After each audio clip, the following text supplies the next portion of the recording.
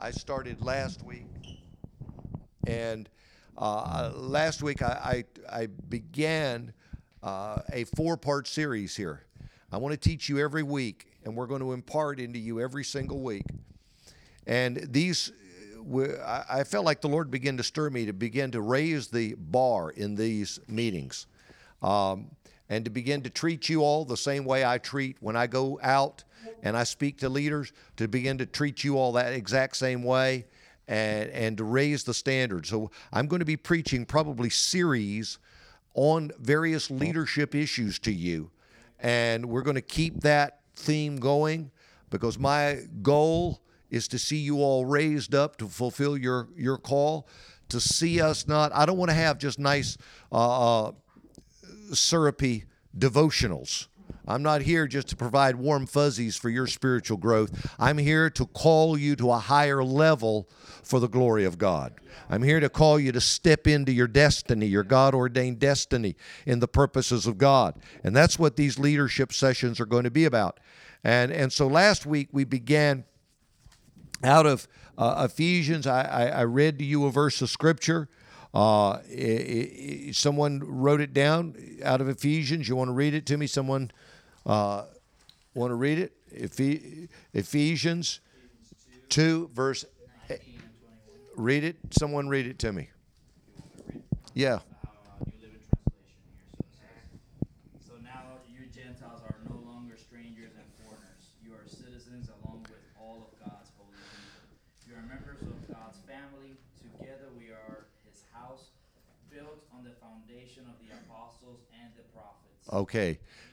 Jesus Christ Himself being the chief cornerstone. It closes out there. I want to emphasize in these weeks 4 characteristics of apostolic people. 4 characteristics of apostolic people. And last week we talked about the first characteristic of an apostolic people. Remember, he says you're built on the foundation of the apostles and prophets, Jesus Christ Himself being the chief cornerstone. And so I want there to be an understanding that we are seeking to lay a foundation, all right? We're laying a foundation. I want to lay a foundation in your life. I want you to be a foundation layer in the lives of the people that you're raising up in ministry, the ones you're speaking into their life, that you are literally putting a foundation in their life. And that foundations, again, they control strength, they control stability, they control size, they control shape. All of those 4 characteristics are germane to foundations. And so God wants us to have a firm foundation. God wants us to have a foundation that endures. We've got a lot of shaking that goes on in the world. In fact, the Bible says that God will ultimately invite shaking. The writer of Hebrews says this, that He will shake everything that can be shaken, so that only that which cannot be shaken will remain. What's the things that cannot be shaken? The things that are built on a God-ordained foundation will never be shaken. Okay? Everything else is going to shake and fall, crumble. But that's built on a God-ordained foundation will endure. It will stand the test. And it's so important for us as leaders that we grasp this, that God has called us to lay these foundations in the lives of God's people. Characteristic number 1 that I talked about last week is that we be a people of faith. We be a people of faith. And I said this last week. I want to reiterate that there is only one means of exchange that heaven recognizes. All right? When I travel internationally, I take my American dollars are no longer good. Okay? I go, they're very good when I'm in America, but they're not good in other nations. Their currency is what's good. So I have to change my currency for their currency. Well, heaven has a currency. And there is only one currency that heaven acknowledges, and that is the currency of faith. Okay? And so it doesn't honor sentimentality. It doesn't honor my tradition. It doesn't honor my own mama's way of being brought up. You know, my mama may want that, but heaven doesn't honor that. Heaven honors faith.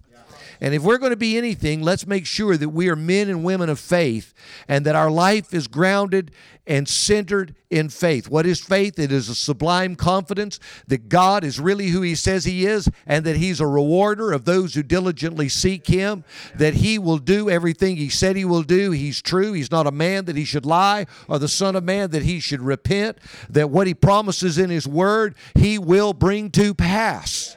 That's what it means to be a man or woman of faith. We're not, when we gather on Sundays and we come into worship, we come in on the basis of faith.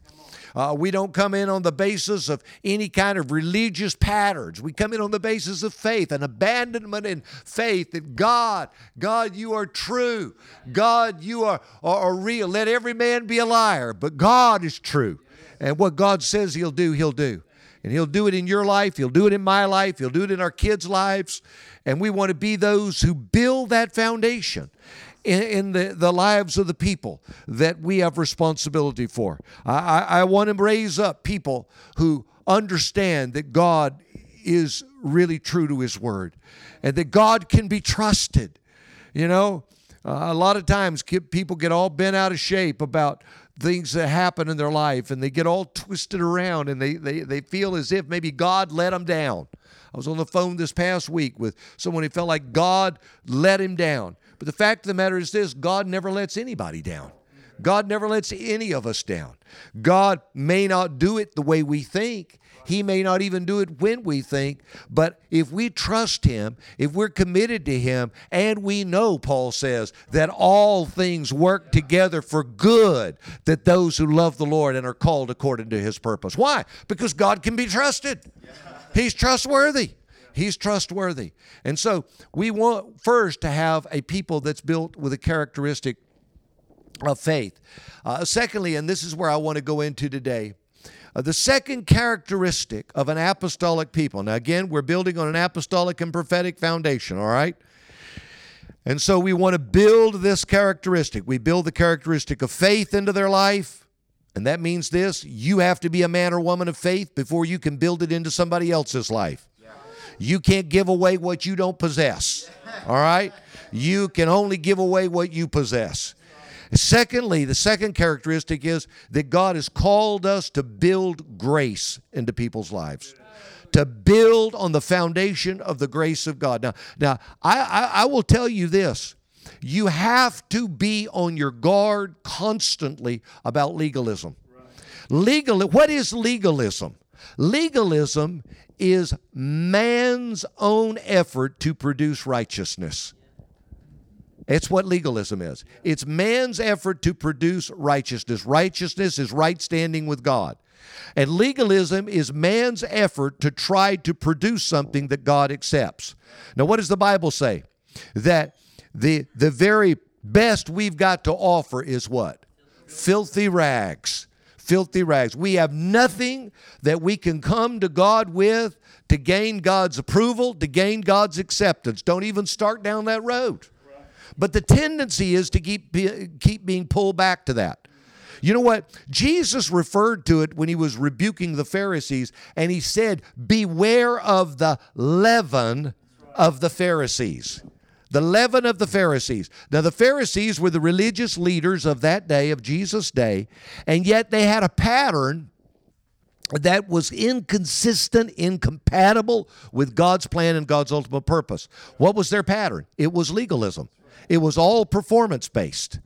All performance-based. Now, here's the damage and the danger of legalism. You'll always see, and you can recognize legalism by two things, okay? There are two outstanding characteristics of legalism. And anytime you go into a church, anytime you go into a community of faith, and you see these characteristics, you'll know that legalism is at work. The first characteristic is condemnation. Condemnation. There is a strong degree of condemnation whenever legalism is present. Why? Because whenever you set up rule keeping to become the standard by which you gain acceptance before God, always you're going to have people that fall short of the rules. You're going to always have people that don't feel like they're quite good enough or consistent enough to keep doing the rule deal. Okay? It may be in the way they dress. It may be in their pattern of behavior. It may be even in the foods they eat. I mean, legalism takes all kinds of forms. I've been in churches, and you go into churches, and you see everybody that looks like they've been stamped out of the same press, like cookie cutter. You ever been into those churches? And you think, oh, that's fruit of legalism. It's the fruit of legalism because it's built around performance. And so we have these external standards by which we determine what is righteous. I remember I was raised in churches where women couldn't wear makeup. Ugly. Women couldn't wear makeup because the rules wouldn't let them wear makeup. I'm with the guy that said if the barn needs painting, paint it. But because let me tell you something. There is nothing that gains approval before God through legalism, through human effort. You can't get there that way, no matter how you do it. And like Andy Stanley wrote, if you try to be good, how good is good enough? Okay? How good do you have to get to gain acceptance with God? You can't start out going down that road. So condemnation is always an expression of the fruit of legalism. But there's a second expression. And it's always going to be one of two of these characteristics. You'll always see one or two. First is condemnation. The second is spiritual pride. Pride. Why would you see pride? Because you are good at keeping the rules. You see, when you're good at keeping the rules, it results in pride. When you're bad at keeping the rules, it results in condemnation. I mean, you're in one ditch or the other. There is no way to gain acceptance before God when you build on legalism. Legalism is a dead-end street for you and for the people that you seek to raise up. So don't go down that road. What road do we go down? We go down the road of grace. You see, whereas legalism always produces either condemnation or pride, grace always produces humble gratitude for God's goodness. And listen, how many of you know if people are walking in humility and are grateful because of God's goodness towards them, they are going to be beautiful people, easy to get along with because they know where they've come from. Okay? Hey, you want some mean people? Get some legalistic people. And you get the legalistic rule keepers, and I will tell you they're the meanest people on the planet. You don't want to be anywhere near them. They're the ones that crucified Jesus. And they will crucify you too. I promise you they will. Take every opportunity to do what Jesus did with legalists. Take a whip to them and run them out of town. Get rid of them. Get rid of them. Because it ultimately will destroy the life of God. When Jesus says, beware of the leaven of the Pharisees, he's talking about something. When he uses the term leaven, it's like yeast. You put a little yeast in the bread, and what happens? It works its way through the whole batch of dough. So the picture he's given is this, that if you let legalism stay even a little bit, you say, well, you know, Sister so-and-so, she's just a legalistic fuddy-duddy, but you know what? She's been here a long time. I'll let it remain. Guess what? She'll impart some of that legalism to somebody else, who will impart it to somebody else, who will impart it before you know it, you got a whole crew of legalistic rule keepers that are arrogant, mean-spirited, ugly, can't be led. God doesn't call us to that. And so we have to be ruthless with it. The Apostle Paul was ruthless with legalism. You want a good idea how ruthless he was? Read the book of Galatians. Who hath bewitched you, O foolish Galatians? Wasn't Christ crucified before you? Yet you've now abandoned the grace of God. You've abandoned the gospel for another that is not a gospel. What is he saying? Listen, if you let people build their confidence and their trust in legalism, you have set them up to be banished from the presence of God. This is why it's so dangerous. This is why it's so dangerous. It ultimately will separate men from God, and here's the deception: it will make them feel like they are accepted before God. Jesus said it this way: the time will come that they will kill you. In fact, he said, the time will come, they'll throw you out of the synagogues. Yea, the time will come that they will kill you. And the reason they do that is because they don't know me, nor do they know the one who sent me. Who is doing that? Religious people. Right. Religious people. What's happening right now with Islam is religion. You know, these fundamentalist Islamic leaders are rule-keeping Muslims, and they cut the heads off of people in the name of their religion. Rule-keeping Christians are no different. They're no different. They'll cut your head off.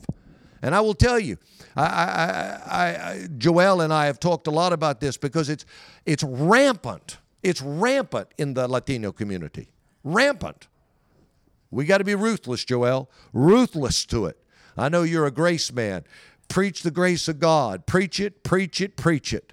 Because ultimately, all this stuff, all this form, this external. I was meeting with someone just on Sunday, and we were talking about, they came out of a Latino church, and they believed in all the head coverings. And I mean, it's all about rules, all about rules.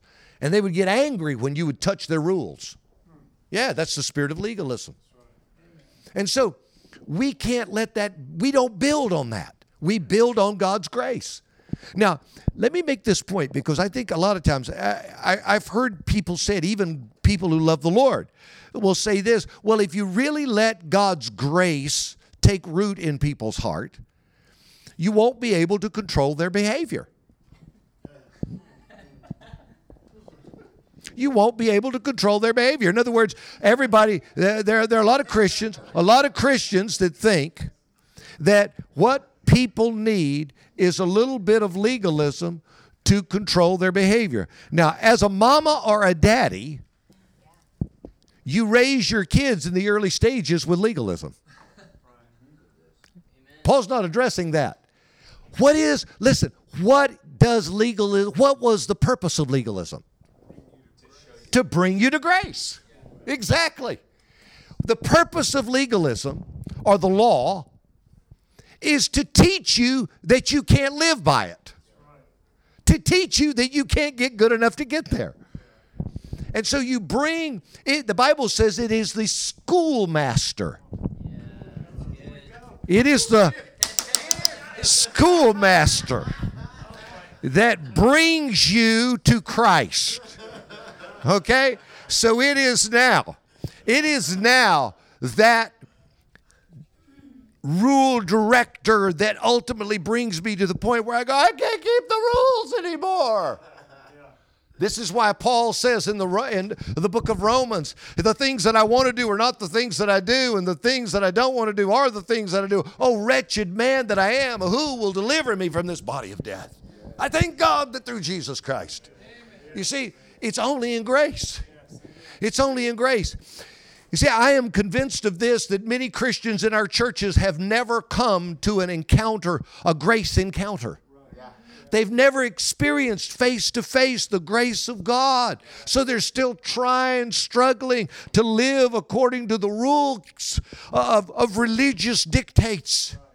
And they live their life going, I'm not good enough, I'm not good enough. You're right, you're not good enough. The sooner you recognize that and abandon your own efforts to be good enough, the quicker you can embrace the grace of God and come to true liberty in Christ Jesus. You see, real liberty is only found in the grace of God. That's right. It's only found in God's grace. You'll never get to liberty through performance. Because as soon as you keep the rules, guess what? There's another rule behind that rule to keep. Yeah. And when you get that one right, there's another one behind that one to keep. And no matter how hard you